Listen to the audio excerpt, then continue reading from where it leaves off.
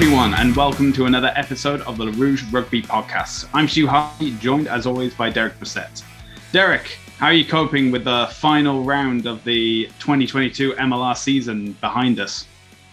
Obviously as an Arrows fan, I was a little sad to see the season come to an end. Although the crowd and the environment at the match yesterday was amazing. It was really despite no matter what the scoreline said, it was a great time. Seemed like everybody was really enjoying themselves. The Arrows continue to each game seem to step up their match day experience. So always that was always enjoyable.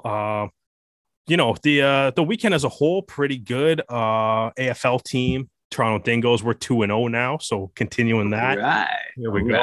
And then some really interesting MLR games. It all got capped off with Canada, the women's team, absolutely kicking the USA's ass. And you love to see it. Yeah, no, just things you love to see. Yeah, there we so we'll get into that a little bit later. Other than that, I don't think anything interesting happened all weekend. Stu, any eventful news that you might have heard about? Because I don't know. I don't know. I may have heard something through the grapevine, but this was technically Friday, so it's not the weekend. So that's probably why you hadn't heard it, because everyone was working on Friday, and therefore. But we're obviously talking about the release of season 3 of The Boys, right? Yeah, of course. Yeah. That was the main news. But, somewhere between like the first 3 episodes that came out, saw something on Twitter from the MLR official account along the lines of Austin has been disqualified from the 2022 postseason. Right. Did you catch that? I didn't really. I think I did. Yeah. That was, although. It was brief. It was a very brief statement. You could have scrolled right through that. Absolutely. But, at least the fine people of Reddit and MLR social media when it. So obviously wouldn't let you forget that. So obviously some pretty big news this weekend. So I guess, Stu, I think for the first time all year, I feel like we got to start the podcast without talking about the Toronto Arrows. Yeah, I mean, this is like something's happened that's actually worth knocking them down. Yeah, so. This has been the news, and this is as brief as we can make of it, because MLR only gave, I believe, 1-2 sentences about the news that has come out of saying Austin's disqualification. It's still, as of us recording on Monday, it's still not even on the MLR website. Oh, it is. There's a competition update. There's do they have an article up now? Article is generous. Again, as I said, 2 sentences. So the full statement. Standings. Yeah, so the full statement is, due to a violation of league rules, the Austin Gilgronis have been disqualified from 2022 postseason play. Championship Series fixtures will be announced as they are determined. That's it. Congrats, Seattle, by the way. Yeah, we'll get on to that when we talk about the other games of the season. But yeah, this has, really rocked the league. And, we've obviously tried to do our part of finding out what everything is going on. And from what I gathered, some personnel were told about... They said that a big story was coming towards the end of the week because they got the news on Monday, but it is to the same extent these 2-sentence release of what is going on. No one has known anything. Even Austin have kept themselves tight-lipped about it all. I think you're more likely to get blood from a stone than a statement from Austin at this point.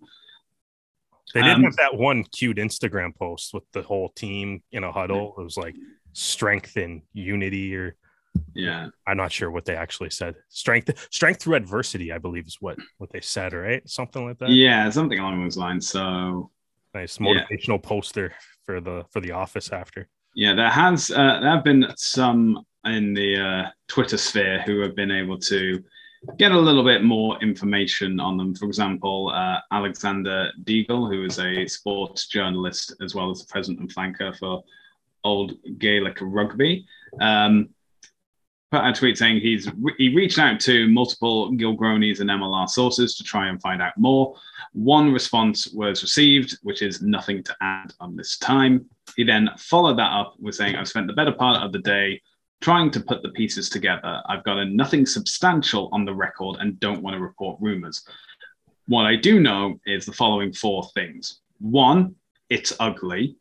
2, yes, it has to do with the salary cap violations. 3, the lawyers are coming. And 4, keep your popcorn ready. Huh. I got to say, I love the tweet in saying, I don't want to report rumors. And then number 2, salary cap violation.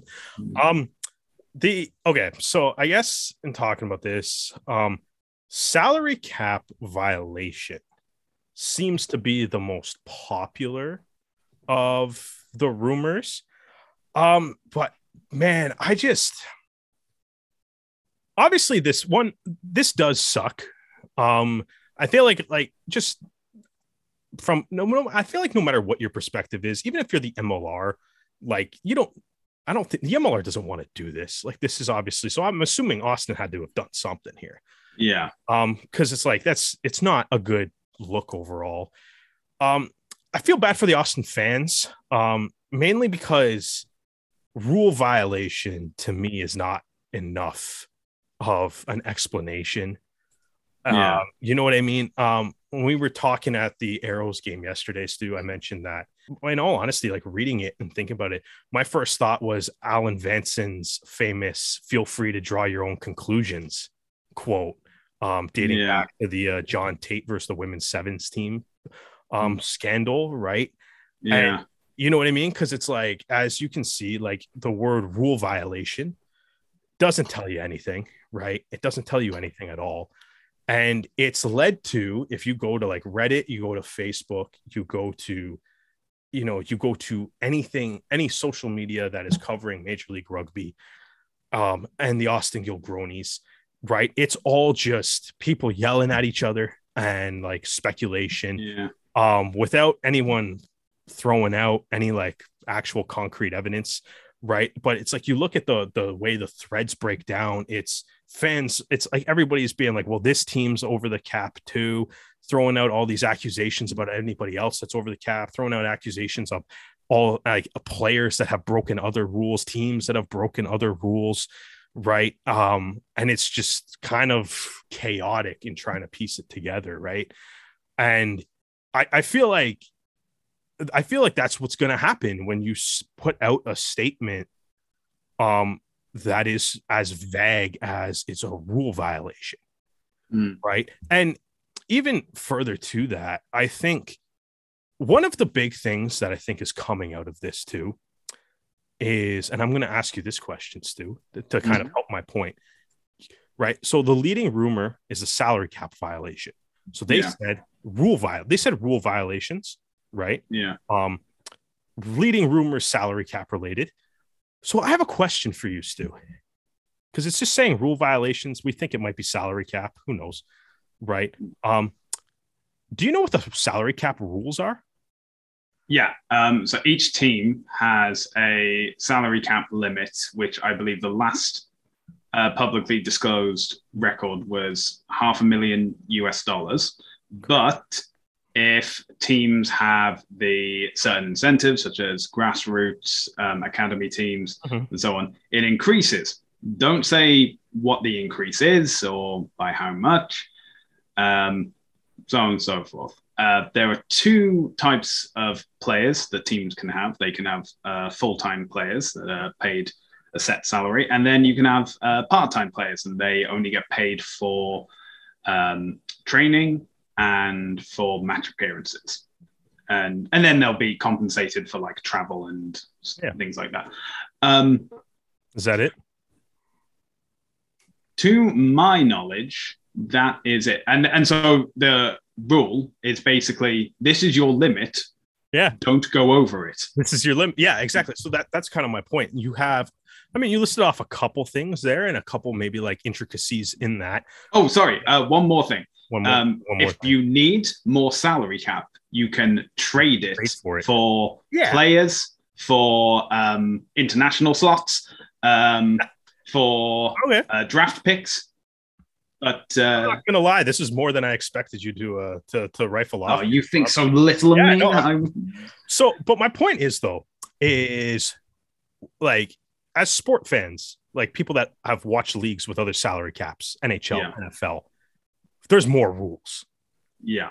There's got to be more rules, right? There absolutely has to be. There's has to be, right? There's and this is,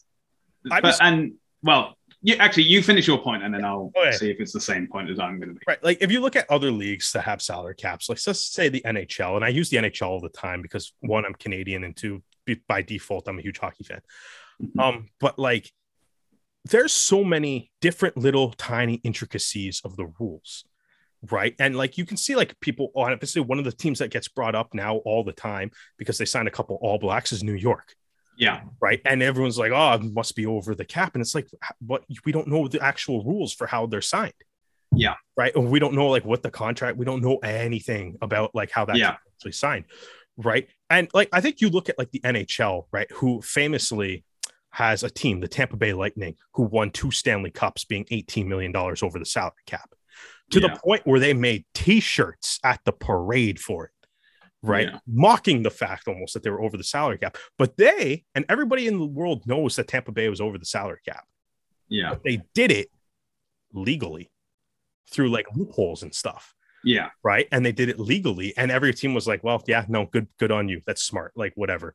Right. Yeah. And we moved and like, that's what it is. Right. So it's like, we don't know anything about the actual structure of the salary cap, right? Even a thing that NHL teams can do is LTIR, where if a guy's injured, you can put them on LTIR, long-term injured reserve, and their salary doesn't count against the cap anymore, right? Which is the rule that Tampa Bay exploited helping them on their way to the 2 Stanley Cups, maybe 3, who knows?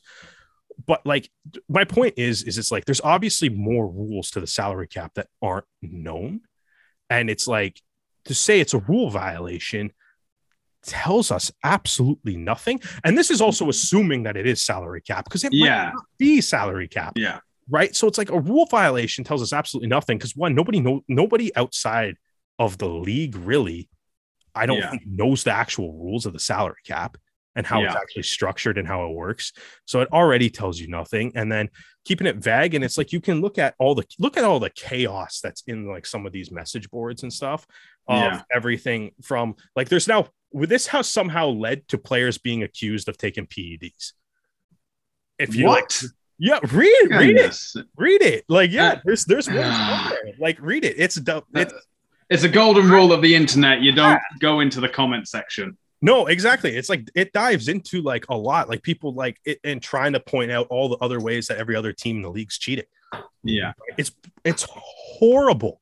Yeah, it's brutal, and it's like, you know what I mean. And it's like, well, like, what's the rule? And it's like, there's a couple things here too that I'm just wondering based on the statement as well. Yeah. Is whatever violation Austin had, salary cap or not, is the punishment to take them out of the playoffs? Or was the punishment a point deduction that happens to take them out of the playoffs? Right? Like, that's also something that, like, what if they were just like, what's the actual standings right now? Like, so if you were to go onto the MLR website and go to standings, it places Austin at 7th because it has a DQ next to them. But their points are higher than anyone else. Yeah, so they're at 58 points, right? Yeah.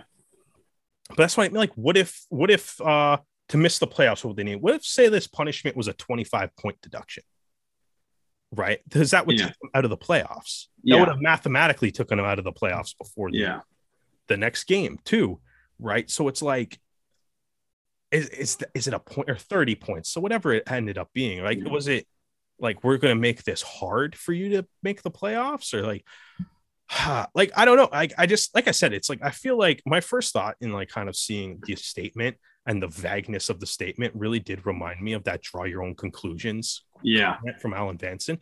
And it's like, as a Canadian rugby podcast, we have sat here for the past like year and a half complaining about the lack of transparency from Rugby Canada. And I feel like it's almost would probably be a little hypocritical to not kind of push some of that same energy and criticism on the MLR in this situation. Yeah, because I think it is, because I remember we were talking and you brought up the NHL rule book, which is like 168 pages or something along those lines. NHL rule book is wild. Yeah.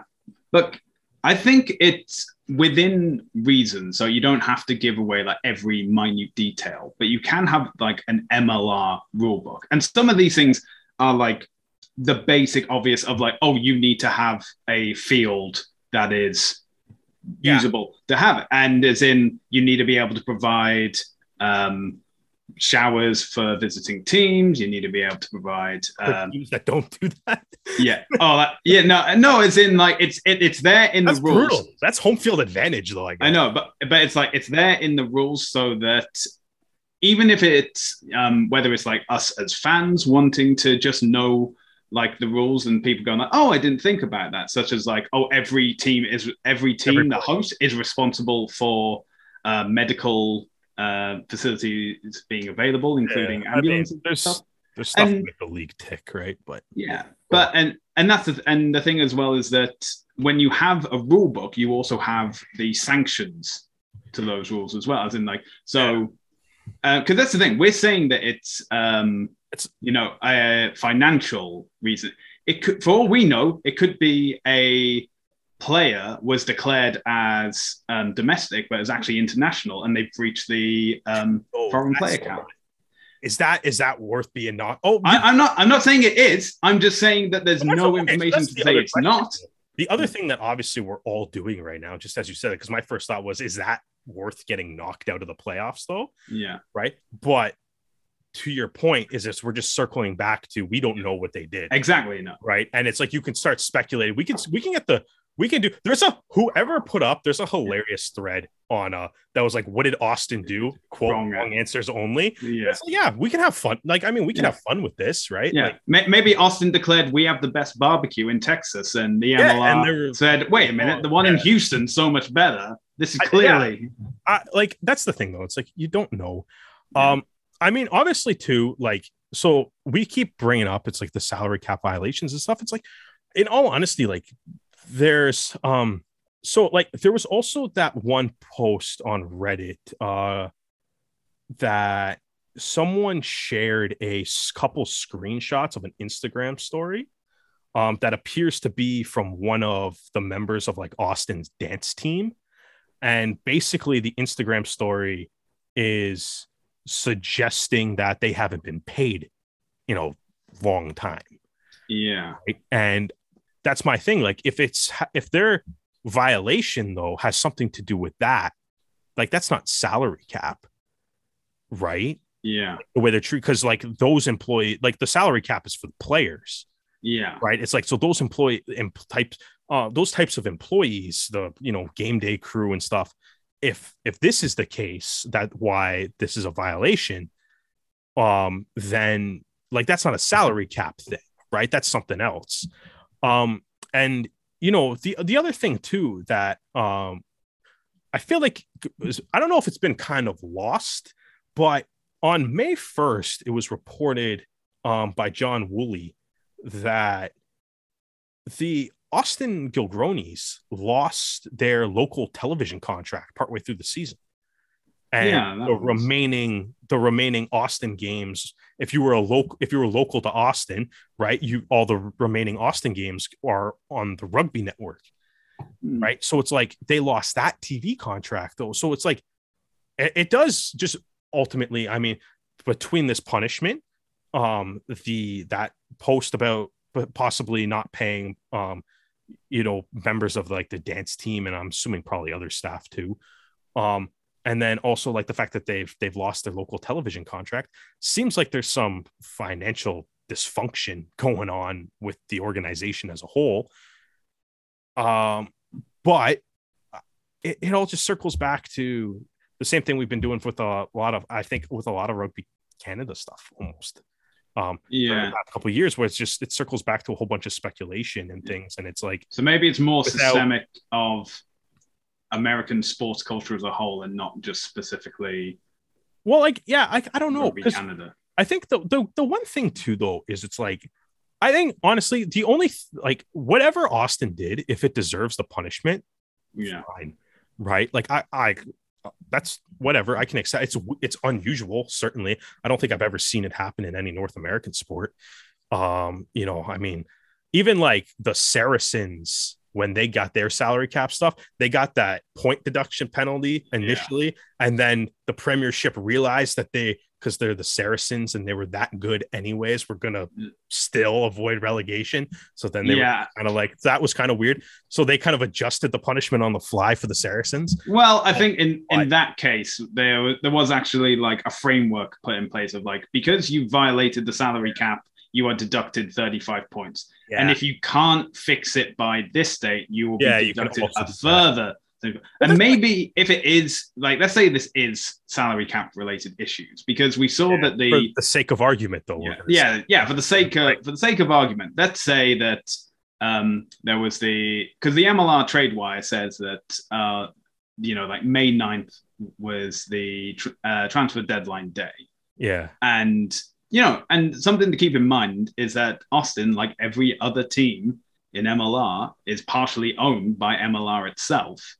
So they should have an understanding of the financial records of each team. And, it comes around to the morning of May 10th. They look at Austin's numbers and say they don't line up and say like, hey, you guys have to fix this between now and this date. And if you don't, we will have to, give a punishment. Again, this is all speculation, which doesn't help anyone. But... Yeah. And I mean, I think that's the thing that's kind of disappoints me the most is it's just like I guess the lack of explanation is just, and I understand, some people have suggested that there's possible like legal repercussions or legal action that's going to happen as a result of this. And like, I get it. And like, that's fine. But it's like, I don't think even if there's legal action, like I don't think a rule violation is enough, right? Like you already did the thing. Yeah. You already removed them from the playoffs, right? So what's like, what harm, like what in just telling, like what, just at the very least say what rule was broken. Yeah. Right? And that's, but part of that though, again, especially if it's a salary cap thing, would be us learning the rules. I think like the one thing though, that I'm also, I guess just the way I think that I'm trying to keep an eye on, because I really, really want to see this league grow, as I'm sure you do, as I'm sure everybody else that has a podcast across the MLR does, as I'm sure the fans, people listening to this all do. Everybody wants to see the MLR, the sport of rugby as a whole, grow. And when I look at some things that the MLR has done this year too, and also looking at our team, right? The Toronto Arrows are sponsored by Coolbet, which is a gaming company, right? Yeah. The MLR has also had some statements that are talking about making strides toward kind of encouraging more gambling on MLR games through various different properties and stuff, right? And we're starting to kind of see some of the strides toward that, more stats being available. The Rugby Network kind of has that. I can't remember, what do they call it? That thing that pops up, like not trivia questions, but like predictions for like who's going to pick and go. Pick and go. Thank you. They have that, which I mean, obviously can probably translate into some sort of like gambling thing. But like when I look at this right now, and it's like, if the league wants to get into that, like heavily get into that, and the fans want to do it, it's like one of the things that everybody can offer. Okay. Like if you want to bet on like the NHL at the start of the season, the NFL, NBA, CFL starting soon. If you can place these bets on CFL, I believe too, is like you can bet futures on like who's going to make the playoffs. Yeah. Right. And like, I'm just thinking like it was not that it was available from Coolbet earlier, but like, could you imagine if like the uproar from like books and people that may have put money on this, if they were like, Austin's going to make the playoffs, here's $100 to bet on Austin making the playoffs. And like, you don't get an explanation for why they're not in the playoffs. Like, that's not going to, like, you know what I mean? Going forward, if the league continues to trend in that direction, right? Like, that's not going to fly at all with anybody, right? And because even it's like the people that maybe put money on Austin to make the playoffs or top the conference or whatever, right? They're going to be pissed because now they're out. And then books will probably be like, why are we paying out people that bet on Seattle to make the playoffs, right? Because now, like, or why are we betting on, or paying people out that bet on LA to be the best team in the West, right? Because it's like, you just changed the standings and offered no explanation, right? Which is something that I think isn't going to fly if the league continues to grow, and especially if they continue to kind of put in the groundwork to, encouraging the gaming aspect of this a little bit more, right? So I don't know. I think ultimately at the end of the day, we've all heard rumors. Like I said, the salary cap certainly seems to be the most common and leading rumor. But as I mentioned, there's some things on Reddit that might suggest that it's a little bit more than that. But again, like with Reddit, part of Reddit too is people posting things anonymously, right? So it's one of those like, I don't know, it's one of the issues with Reddit is you can kind of say whatever you want if you have an anonymous name, right? And you don't have to back it up. So it goes back to kind of like, hey, who knows what's happening? But I think that's the biggest issue right now is it's like, to break it down as simply as it is it's like, you have a team that has been removed from the playoffs, has been disqualified from the competition, and there has been no explanation given for it, no official explanation given for it, which is just leading to rampant speculation. In my opinion, is probably more harmful for the league than just saying what Austin did. To deserve the punishment. I think the PR from this has just been like and terrible. And that's, to me, I'm not an Austin fan, so I'm not like, my heart's not broken that they're not in the playoffs, because I'm not an Austin fan. But like, as an MLR fan, I'm like, I feel like the explanation is not good enough right now. Because it's like, right. And I don't know, like, I just, because it's like, what do you do? Like, there's a team, like, there's a team that's been kicked out of the playoffs, been disqualified from the season. Not just any team too. The team they've basically been wire to wire the number one team in the Western Conference. Like since week 1, I think. Like, or I don't know, when did they get to the top of the standings? Probably in week 1. If they've been the best team the whole year and they're not going to compete in the playoffs, and I don't know, and there's no explanation for it. And it's one of those things too where it's like the story is not going to go away either. Especially if Seattle wins. There's this the ultimate.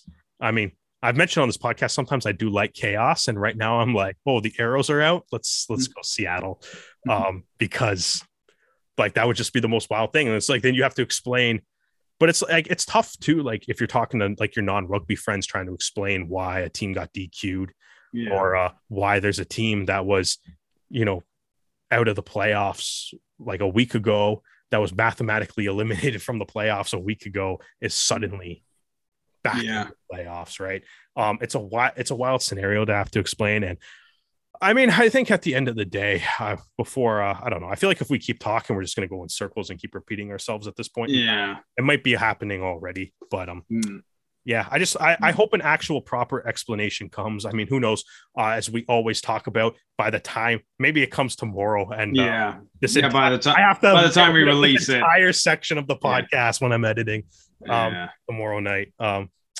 But yeah, who knows? I don't know. Stu, do you have any final thoughts? Because that's pretty much where I'm at. Just a little bit just some disappointment on the way they've handled it publicly from like a PR point of view. Because you have to explain. You can't not explain this one.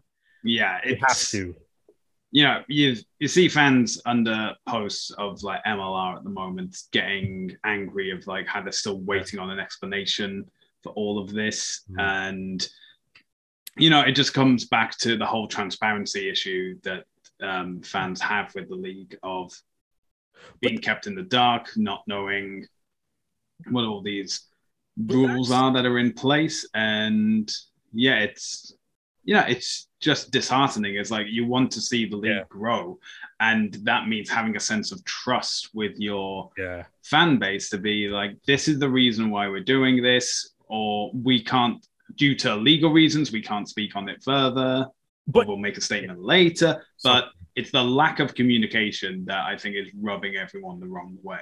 Yeah. And to go to your point too, I actually think like this year, like the league has been, in my opinion, like really good with like making strides in that like transparency element of it. Like this is the first year that we got suspensions being announced.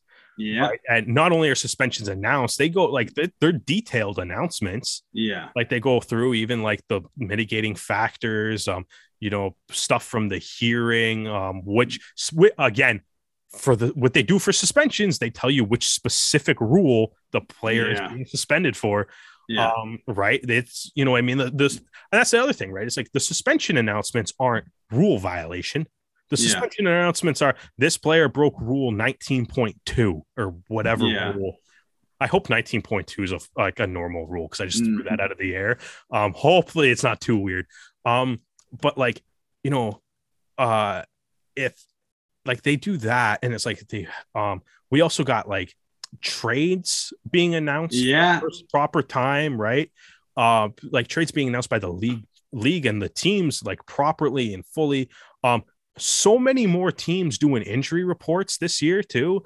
I know like that used to be a thing that we kind of ripped on a lot of teams for not doing, but a lot of teams picked that up this year. I don't know if it's everybody, but it's like, we got a lot of injury reports and stuff for like, even if it's not like, some teams put out like a post specifically on injury reports. Some teams mix it into match day previews and stuff. But like you get the information is coming out.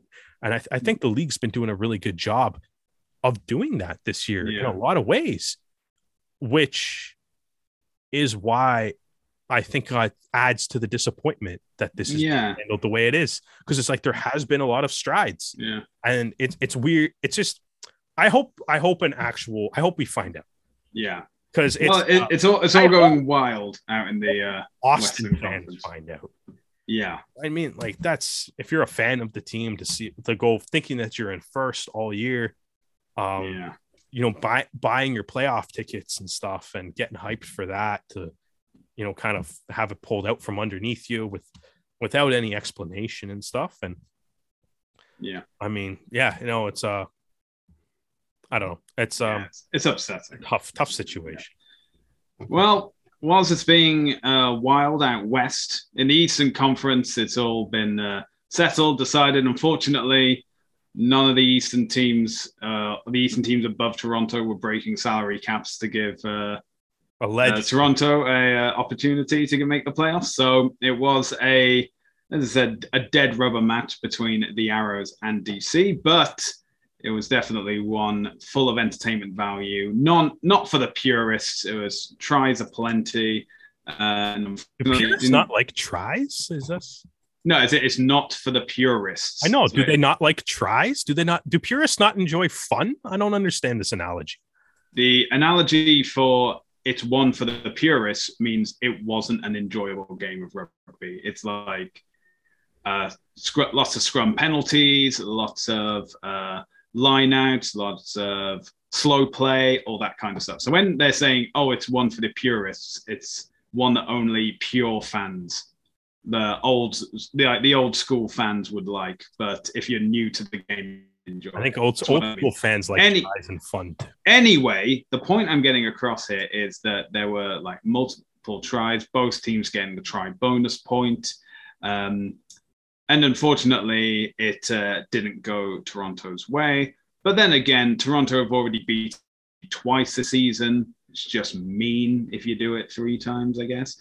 And keep in mind, this is DC's first ever win over Toronto.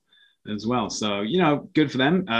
Especially congratulations to Nate Osborne, considering where this side was at the start of the season, or should I say the first half of the season, to have them now 3 matches on the bounce with scores of over 40 is phenomenal. They figured out how to defend this one, though. Well, yeah. Well, I think their defense was a solid attack, so it just worked out really well. As you said, the best defense is getting a large point total. The best defense is a 30-point lead. Exactly.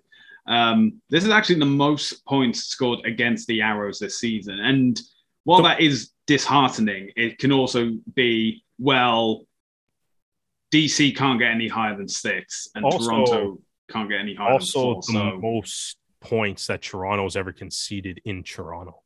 Yeah, so that is... I want to say at home, but I feel like at home is also skewed because of all the Atlanta-ness. Yeah. So points they've ever allowed in Toronto. Yeah. So we had try scores by Robinson Bartlett, Roland Foley, Marcello Wainwright got the last one of the game, and Paul Cellini, who is someone we'll talk about in a second, got 2 tries in this game. Of the tries scored, 1 was an automatic 7. Sam Malcolm converted 3, and Will Kelly converted Wainwright's final try to see out the game. And speaking of Paul Cellini, he has earned his 50th cap for the Toronto Arrows, being the first Arrows player and first Canadian player in MLR to do so. So, Paul, congratulations. As it was announced when he came onto the pitch, the Iron Man of the Arrows is played in every single game this season to be able to earn that cap. And yeah, just phenomenal. We now just need to keep track of who's going to be following in his footsteps to get their 50th cap. That's something we should have looked up before we started recording. But yeah, no, congrats to Paul. What a way to mark the occasion too, picking up two tries on the day. I believe he doubles his career total. So somewhere out there, we got to tell Paul Cellini it's his 50th game every single game. Yeah. So unreal performance from him. I mean, I think, at the end of the game, even kind of before, but it's like you could really see how much he means to like the team, because like once that game ended and they kind of went into his 50th cap ceremony, like you just kind of see like the emotion on like the rest of the team, congratulating him for reaching this accomplishment. As you said, first Canadian to do it, first Arrow to do it.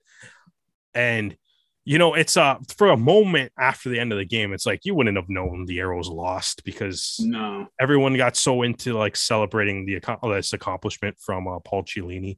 And yeah, like what a way to mark it. I mean, I think, he's one of those players that just every game just works his butt off.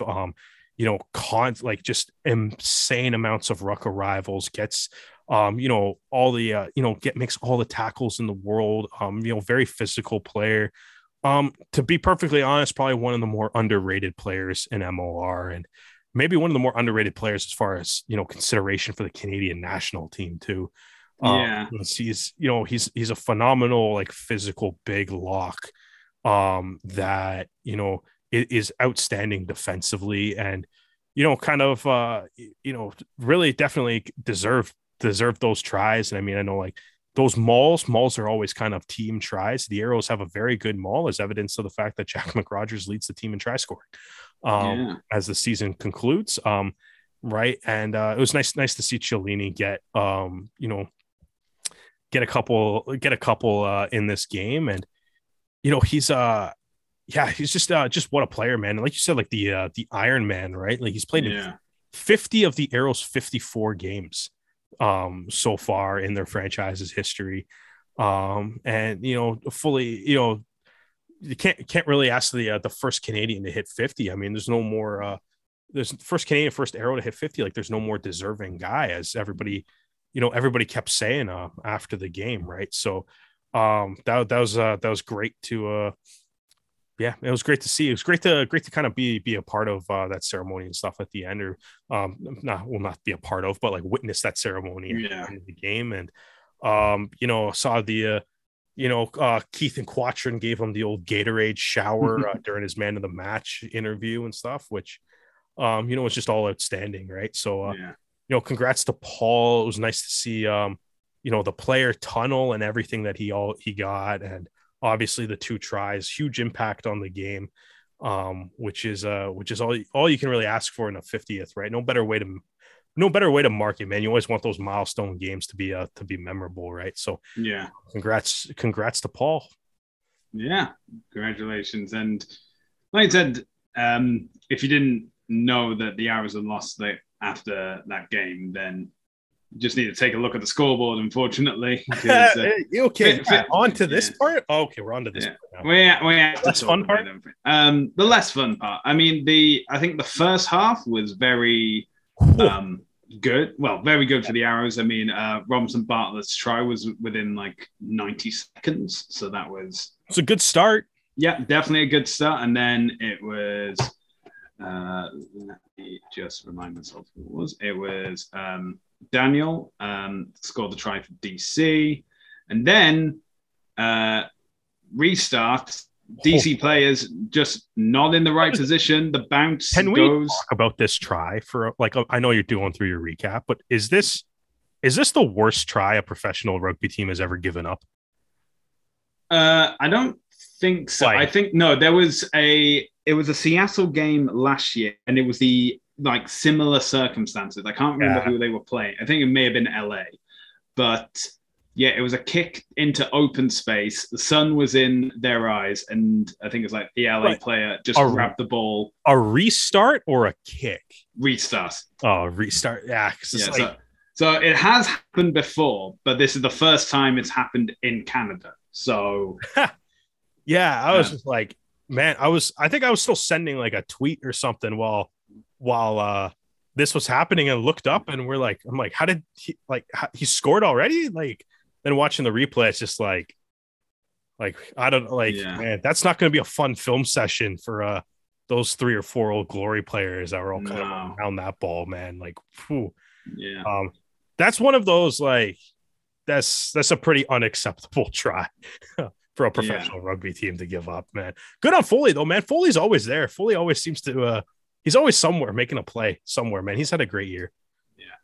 And then so after Foley's try, you'll notice there's a lot of back and forth of Toronto score a try, DC score a try, Toronto score a try, DC score a try. As I mentioned, so Lasaka got his try in the 16th minute, and then Cellini got the first of his 2 tries 3 minutes later in the 19th minute. And it's basically, and then Junior Saru got his try in the 23rd minute. And the only thing that was keeping Toronto ahead at this point was the fact that Sai Faloye wasn't as accurate as Sam Malcolm was with the boot. And, a few conversions went amiss. And so there was a 4-point deficit. And then just before the 30-minute mark, Bakali got his try, which secured the bonus point for DC. And that was converted. So then it goes from a 4-point deficit to a 3-point lead for DC going into the break. Come back from the break, Cellini gets his second try, and so the Arrows go ahead again very narrowly. And then DC just opened the floodgates, and it was tries aplenty from them. Kalapu got his try. 5 minutes later, Danny Tusitala was able to get a try. Roberts Tanana got a try. And then finally, Talataina got DC's final try in the 72nd minute. And again, mix of conversion success, but also Kalapu's and Tusitala's tries were automatic 7-pointers as well. So don't need to worry about the conversion if you're getting underneath the post. And so that got DC up to 50. And, there were some, I think, especially I think it was Roberts Tanana's try that was out on the wing. And you could see as soon as he crossed over that line, this is the thing about Canadian players and Arrows players. Their preseason was in the cold of winter. The still sunny and warm, and their bodies are still trying to adapt to it. So just taking a little bit longer. But yeah, these guys were pretty gassed. You thought they looked like they were gassed on that play? The guy? Sorry, I'll let you go on because I'm not sure I understand what you're saying. Well, I could. The thing is, as soon as Rob Stanana crossed that try line, you could see guys with like heads in their hands, crouching down. Yeah, because they were probably like, "This dude just chipped the ball over my head on me and got a try." Oh no, these weren't even players near Robert Stanana. Yeah, no, you still won't. It's happening though. But then again, I suppose if you've had 2 tries to like extend DC's lead, and then just when you need the momentum swing to come back to Toronto, it's another DC try. You're like, oh, for crying out loud, come on! But again, and I felt that, especially, I think it was probably from like the 50th minute to the 70th minute or 72nd minute, which is when all the tries in the second half were scored by DC. It just seemed as though the Arrows were just camped out in their own 22 for long stretches of play. And, there's just like no real opportunity to like get it. I mean, Joel Kelly was able to like kick it into touch, but, it's still then DC's possession again from the line out. And that's something else as well. Toronto's line out was below standard, to say the least. That's one way to say it. But yeah, you want to mention Wainwright's try to close the game, though. But because that's the thing as well, is that especially when you conceded 4 tries in the first half, you concede another 4 tries in the second half. It's basically a bonus point in theory each half. Not really good, but obviously the guys kept with it, stuck to the end. A bit of miscommunication between the DC players, and then you get Wainwright picking it up, heading straight for the try line. No quit, no giving up. Like, they look gassed, but they're not gassed. That's how you lull them into a false sense of security. You got to make them think that the best is behind you, and then you have Wainwright in his Red Sox. Hit the gas, get over, final try, see out the season with Kelly's conversion, just to put the cherry on top and just, maybe make the scoreline not as bad as it was looking perhaps on the 79th minute. Yeah. So obviously, I mean, I know, like you said, right? Like, obviously the first half, a bit of a try fest, right? Both teams kind of going back and forth. And it almost felt like it was like both teams were kind of going back and forth until like Danny Tusitala decided that the game wasn't going to go back and forth anymore. He had, obviously had, he helped set up Kalapu, scored a try of his own. That Roberts Tanana try is try of the week right now. That was just a phenomenal play. Yeah. I genuinely think the blue hair makes him look faster. Like, it adds like a +2 like speed bonus or something. Mm-hmm. If you want to pull out some D&D terms. But like that, like, the second half was wild, but I think like you said though, it's like the glaring issue in this game for the Arrows was the line out. I mean, it's something we've talked about during the year quite a bit. I think to me, like, one of the like really big moments of the game too, and I know like it happened. Obviously, there was missed lineouts throughout the game in a multitude of situations, which is really unfortunate. But at the end of the second half, at the end of the first half, the Arrows had an opportunity. They were 5 meters out from Old Glory's line, and they had a line out there to end the half, and it was overthrown, right? And and it's the Old Glory, kind of gets a little get out of jail free card there, and the half ends, they go to the sheds, and Old Glory kind of, Cellini came out and got the first try of the second half, so the Arrows were looking good. And then once Kalapu scored a try, and then the next, as you kind of said, it's like the next little section of the game was a lot of DC, kind of just DC kind of looked like at the end of the game, they just kind of had the license to have fun. Yeah. In a way, right? Because it's like you have, obviously, you look at the tries that they score. Kalapu had a really nice run. And shout out to Sam Malcolm for, as we always say, the heart of the lion, right? Like the guy, doesn't matter how big another player is. Definitely. I think he put in a couple of try-saving tackles. He had a ton of he's arguably he's probably the best defensive back in the league. Yeah. Like I agree with that. Yeah, like we may be incredibly biased in this, though, so we might be, but it's like that's the one thing though, is it's like every time I think you look at other MLR media talking about Sam Malcolm, it's the boot. Yeah. Every single time, because he is like unbelievably accurate. But it's like I don't think we talk enough about just like this, like how good of a tackler he is, and like how just when the Arrows are playing defense, how great he is positionally, how good he actually is in the breakdown. Like this, he gets breakdown steals. Yeah, right? As a fly half, that's probably one of the smaller guys on the field on any given night, right? And right, like he's an absolutely unreal player. He showed his heart on this play. Unfortunately, came up with a shoulder injury, and I mean, hopefully he's doing well. Hopefully he's doing well, or healing, and hopefully the injury won't keep him out that long, and he can has a good recovery time, and wish him all the best. Malcolm's man. We should have like a full just Sam Malcolm like gushing podcast, just watching highlights of him. But like then after, like I mean, Tusitala try, like they're just like just all the offloads running through like the defense and stuff.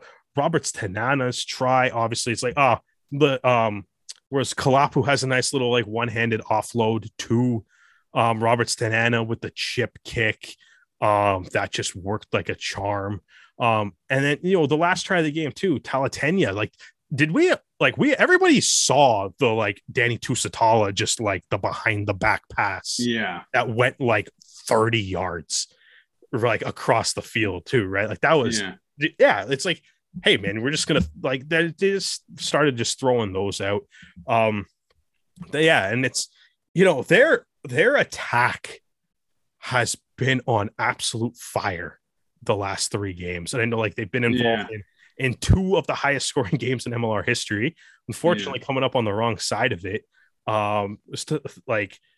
But figured out a way to get some defensive stops in this game. A handful of those came from guys like Nikali and South, really making life difficult in the line out and creating those turnovers. But I mean, that kind of ended up, I guess, being the difference of the game, right? There was when Old Glory had chances to score tries, even if it's chances that they're making themselves with chip kicks or behind the back passes, they capitalized on those opportunities to score those tries. The Arrows again had some opportunities that were like, probably want that lineup throwback, or unfortunate knock on there, or handling error or something, right? And it's been something that we've kind of talked about throughout the whole year, right? And it's the the execution within the 22 or within 10 meters or 5 meters, right? Some of those opportunities just kind of went away. Unfortunately it happened again today, and the Arrows finished the season 8-8. I thought a lot of guys on the team, we already shut it out, Paul Cellini and Sam Malcolm. Obviously, Malcolm's probably one of the best players on the pitch night in, night out. I thought Lucas Rumball had a great game too. He had a couple breakdown steals. He had a really huge breakdown steal late in the game too, to the point where I was kind of hopeful that maybe that sparked the comeback, but I think that was before Roberts Tanana's try. And so he had a couple breakdown steals. Like we said, Foley probably been one of the Arrows' best players all year. He got another try. I thought Mirez played really well. He obviously helped set up Robertson Bartlett's try early in the game. Lots of nice carries, great under the high ball as usual. And yeah, like it's the back row, everybody, it's has been great to see Jamie McKenzie back on the pitch too. Actually, if I can just find it, there were a few stats about J-Mac's performance against DC. 52 minutes played, 42 passes, 27 carry meters, 7 tackles. That's 100% completion. 5 kicks and 2 offloads. Now, I think Jamie will be the first to admit that he'll be going straight back into retirement now that the season's over. I don't know, man. You should check out the LaRouge Rugby YouTube channel with some post-match interviews, man. Might on that one. I don't know. Maybe we'll see. We'll see. I mean, he did say when we interviewed him way back at the start of the season that his reasons for retirement, but you never know. But hey, as he says, man, it's the best job in the world. It might be. You never know. Never know. And that's the thing. When you got that itch and they give you a little bit more, it's so hard to just. I'll get all the. I mean, obviously, it's like he didn't confirm or say anything or whatever, but I mean, I would. He does kind of joke around about the retiring status, and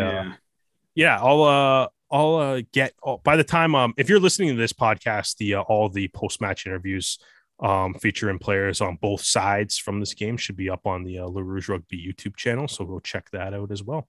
And make sure to subscribe so that anytime we do more interviews, it comes up automatically on your feed.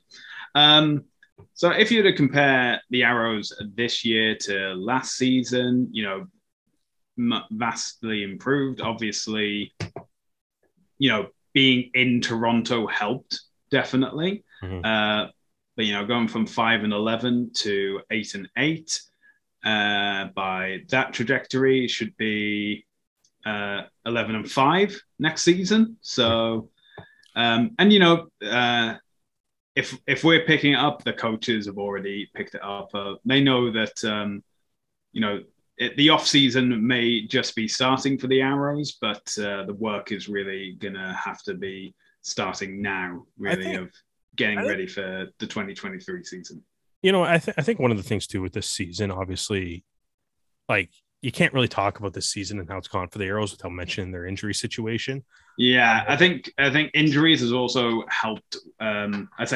Hindered, but as it's contributed to like lack of momentum. Like the Arrows only were able to get 2 wins on the bounce before they would lose a game or lose 2 games, and then it's really hard to continue growth. I think like one of those things that we have talked about is the Arrows being lower in the league as far as tries scored, but also some of those execution errors, especially when they get kind of close to scoring within within the 22. And I think like part of it as one of those stats is like the Arrows have used 9 different with Jamie McKenzie playing. That's the 9th different scrum half the Toronto Arrows have used this year. It's 9th. Is he 9th? I thought he was the 8th. Yeah, he's the 9th. Signing. And he's the 9th, and then but he's also like the 5th different starter too.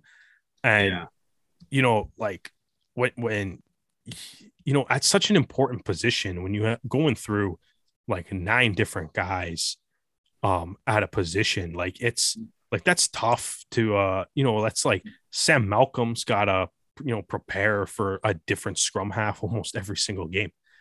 Or be the scrum half. Oh yeah, I guess Malcolm was he played scrum half during one game, but I don't think he never wore a 9 jersey, but I guess he did play scrum half for as in like I think the lowest their injury list was at one point was 9 players on the injury list. And it's but on the average, it was like 11, 12. It's kind of weird too how it seemed to mostly be backs. Yeah. Right. Like as weird as that is, right? So it's like, when this just unfortunately, it's like it's one of those things where it's like, as they say, it's like injuries is never really an excuse because like teams kind of deal with it. Every team has to deal with injuries. Yeah. But when it's the same extent, position all the time, you have to be like, maybe. Yeah, no, it's injuries. Yeah, exactly. You can start pulling it out. Yeah, it's But I think there's some positive things that can come from this season though. Is like, I think you look at a guy like Sam Reimer to me, and it's and he's I guess he was signed before Mackenzie, so I guess he's the 8th scrum half. Right. So like, if you're going like 8 guys deep and you're going at the scrum half position, you're trying to pull from, you're bringing in Gordon McCrory, you're bringing in Riley DiNardo from Poland. Yeah. Right. And, you land on a guy like Sam Reimer, and it's, Reimer looked good in MLR games, right? And it's like, you're at the 8th, 9th guy on your depth chart. You're pulling guys out of retirement, getting guys to fly back from Poland, and you're still finding like all these guys that are available to you or want to be available to you and want to play for your team. Like, it speaks. I think it speaks a lot to like the Aeros organization that like even a guy like DiNardo would want to fly from Poland to play a couple games, or that Mackenzie wants to come out of retirement to help. Right. In given the situation that arose. Right. And I think, knowing that you have a little bit of that depth, I think is a good thing.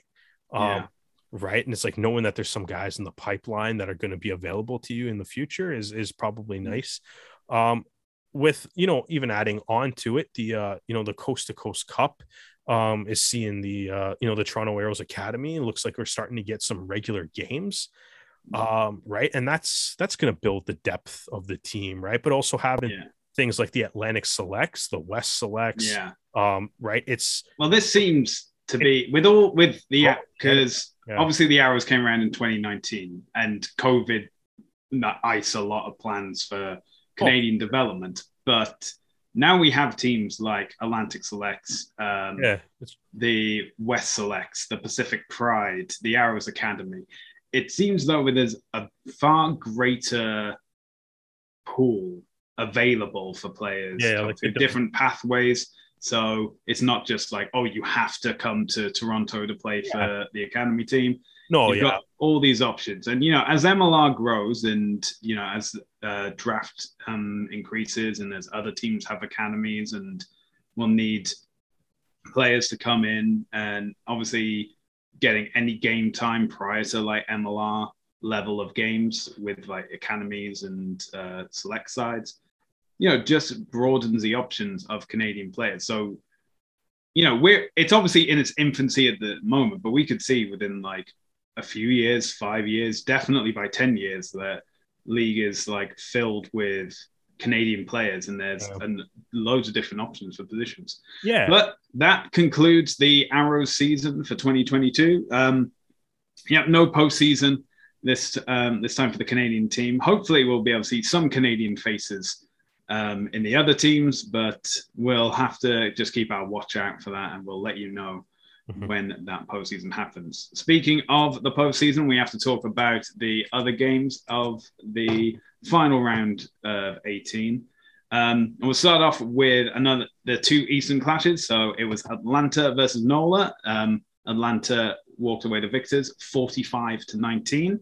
And by getting not only the win, but the try-bonus point, they were able to secure home advantage for the Eastern Eliminator with New York. And New York, on the other hand, they had an impressive performance. They were up against New England and delivered New England their first ever loss at home.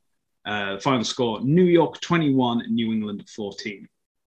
I'm sure New England will need a week to get over that, so it's a good thing they're on a bye week before the conference final. So they'll be ready to face whoever wins the Eastern Eliminator. Out west, we had Houston versus Austin, which was a very tense Texas Cup match, to say the least. Austin went on to retain the Texas Cup, winning 29-14, and they've also secured the Lone Star Champs, which is basically the Texas Cup, but with Dallas. And Speaking of Dallas, they hosted their final game of the season against Utah. They, were doing pretty well. They got the first score of the game with the try. Utah then getting a converted try just before halftime.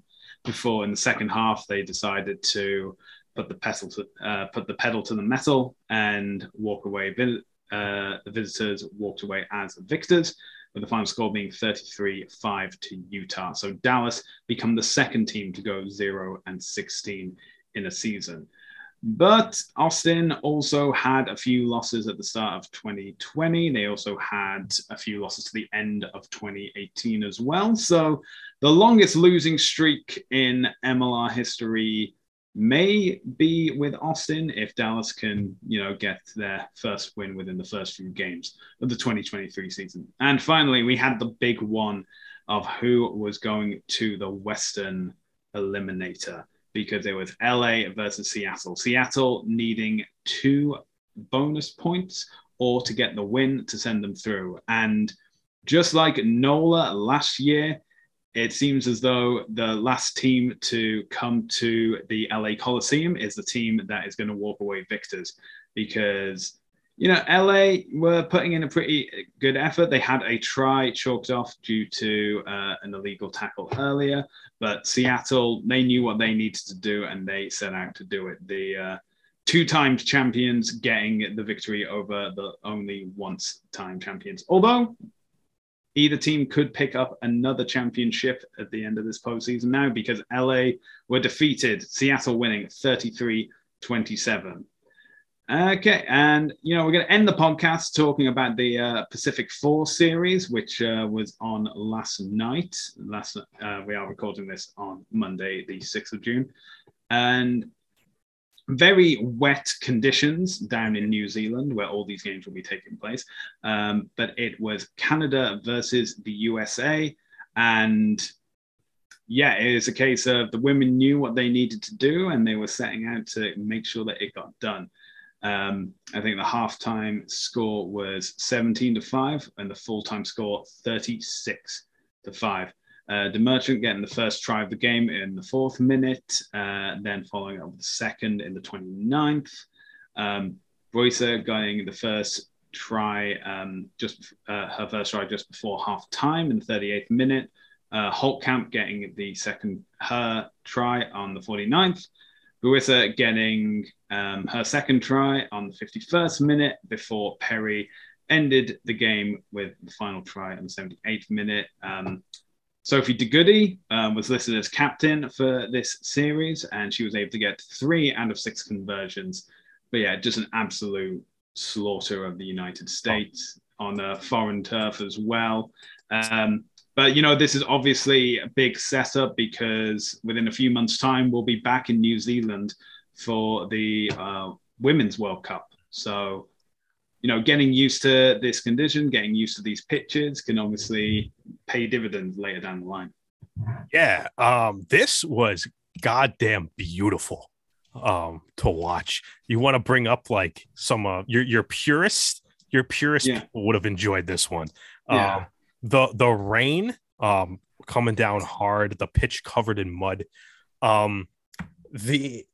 So it's like obviously conditions and stuff, so you kind of got to play to them, right? And obviously when it's raining this much and it's that muddy, the forwards are going to play a big factor in the game. And the Canadian forwards, the Canadian pack, just absolutely dominated this game. The set piece was phenomenal. From scrums, it was amazing. The set piece was amazing. The line out was working to perfection. The scrums were overpowering the United States. Sophie DeGoody, as you mentioned, kind of, leading the charge at the breakdown too. Just absolute menace, tying up the ball on defense, generating some turnovers.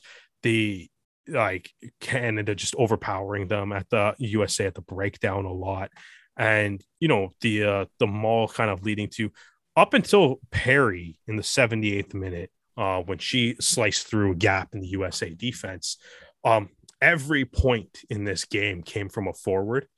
Yeah. As you kind of mentioned, like the Marchant had two, Busa had two, Holtkamp had one, and then because she's the greatest rugby player on planet Earth, the Goodies also kicking the conversions, and went 3 for 6 on the day.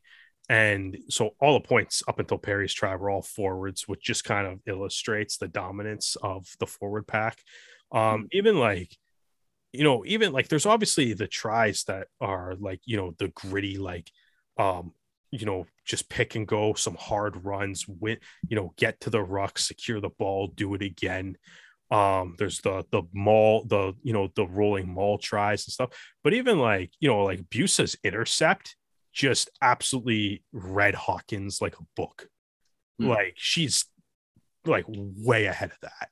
And by the time, like, when she intercepts that ball, it's like there's like, I don't even know if a USA player bothered turning around to actually run back and chase her, but it would have been futile anyways.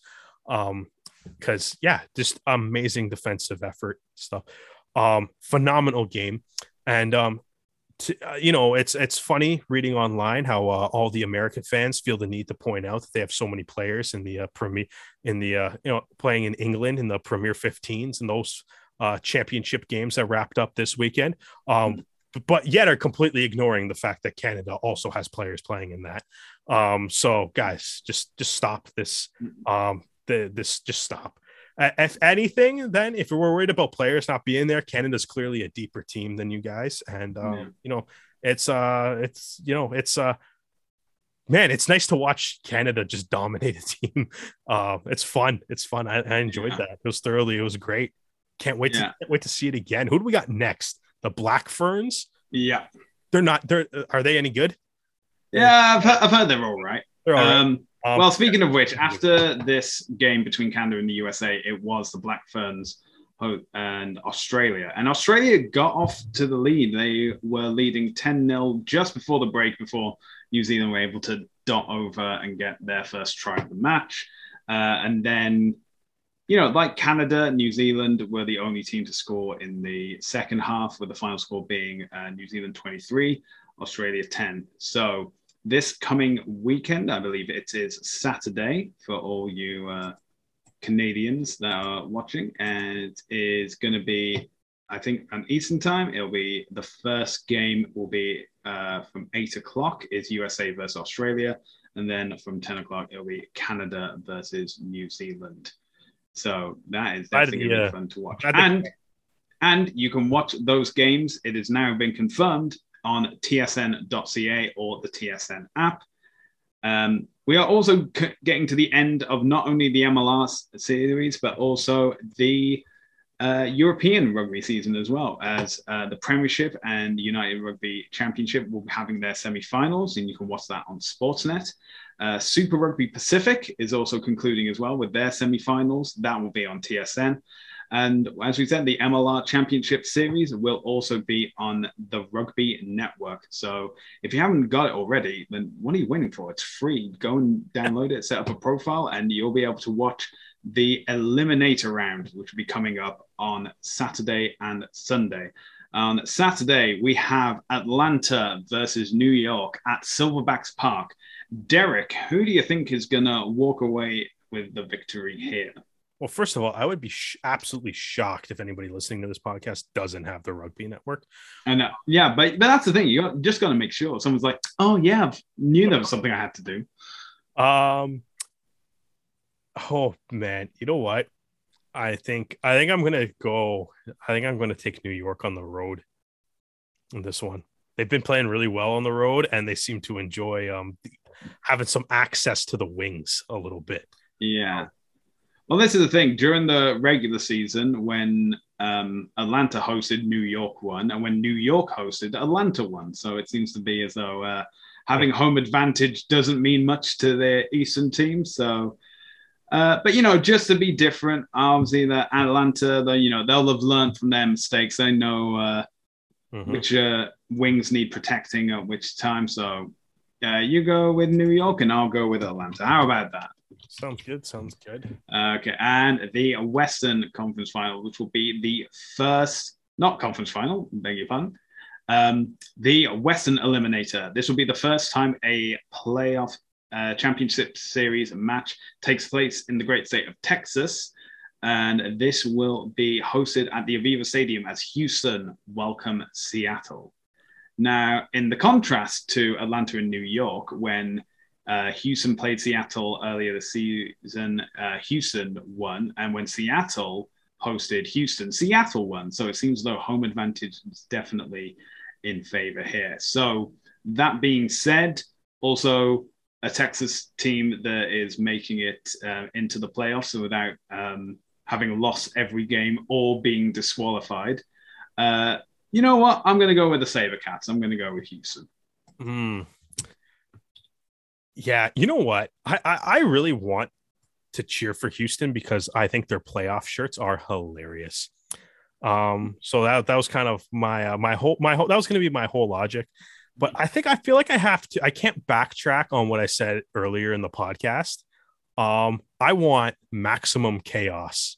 If we're going to do this situation that the MLR has, I want it. You might as well go all out on it. So I'm going to take Seattle to maybe make a little bit of a run in the MLR playoffs, playing with house money now. That is true. And as has been shown from 2018 and 2019, if Seattle can make the playoffs, then, you got to keep an eye on them because, well, you're not two-time champions for nothing, is what I can say. They were never the best regular season team in those 2 years either. Yeah, but that's the thing. They won where it mattered. Yeah, exactly. There you go. Found a way to get it done, man. It's we'll see. Well, that is Derek's predictions, and those are my predictions for the Eliminator round of the Championship Series.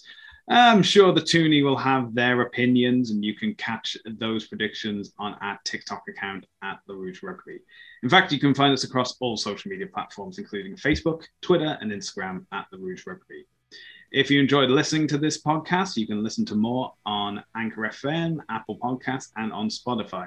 And if you like watching this podcast, you have our entire back catalogue available for you on our YouTube channel, again, at The Rouge Rugby, which also features interviews from post-games from both teams, maybe, and definitely Arrows players. Derek, if the people want to find you, where can they do so?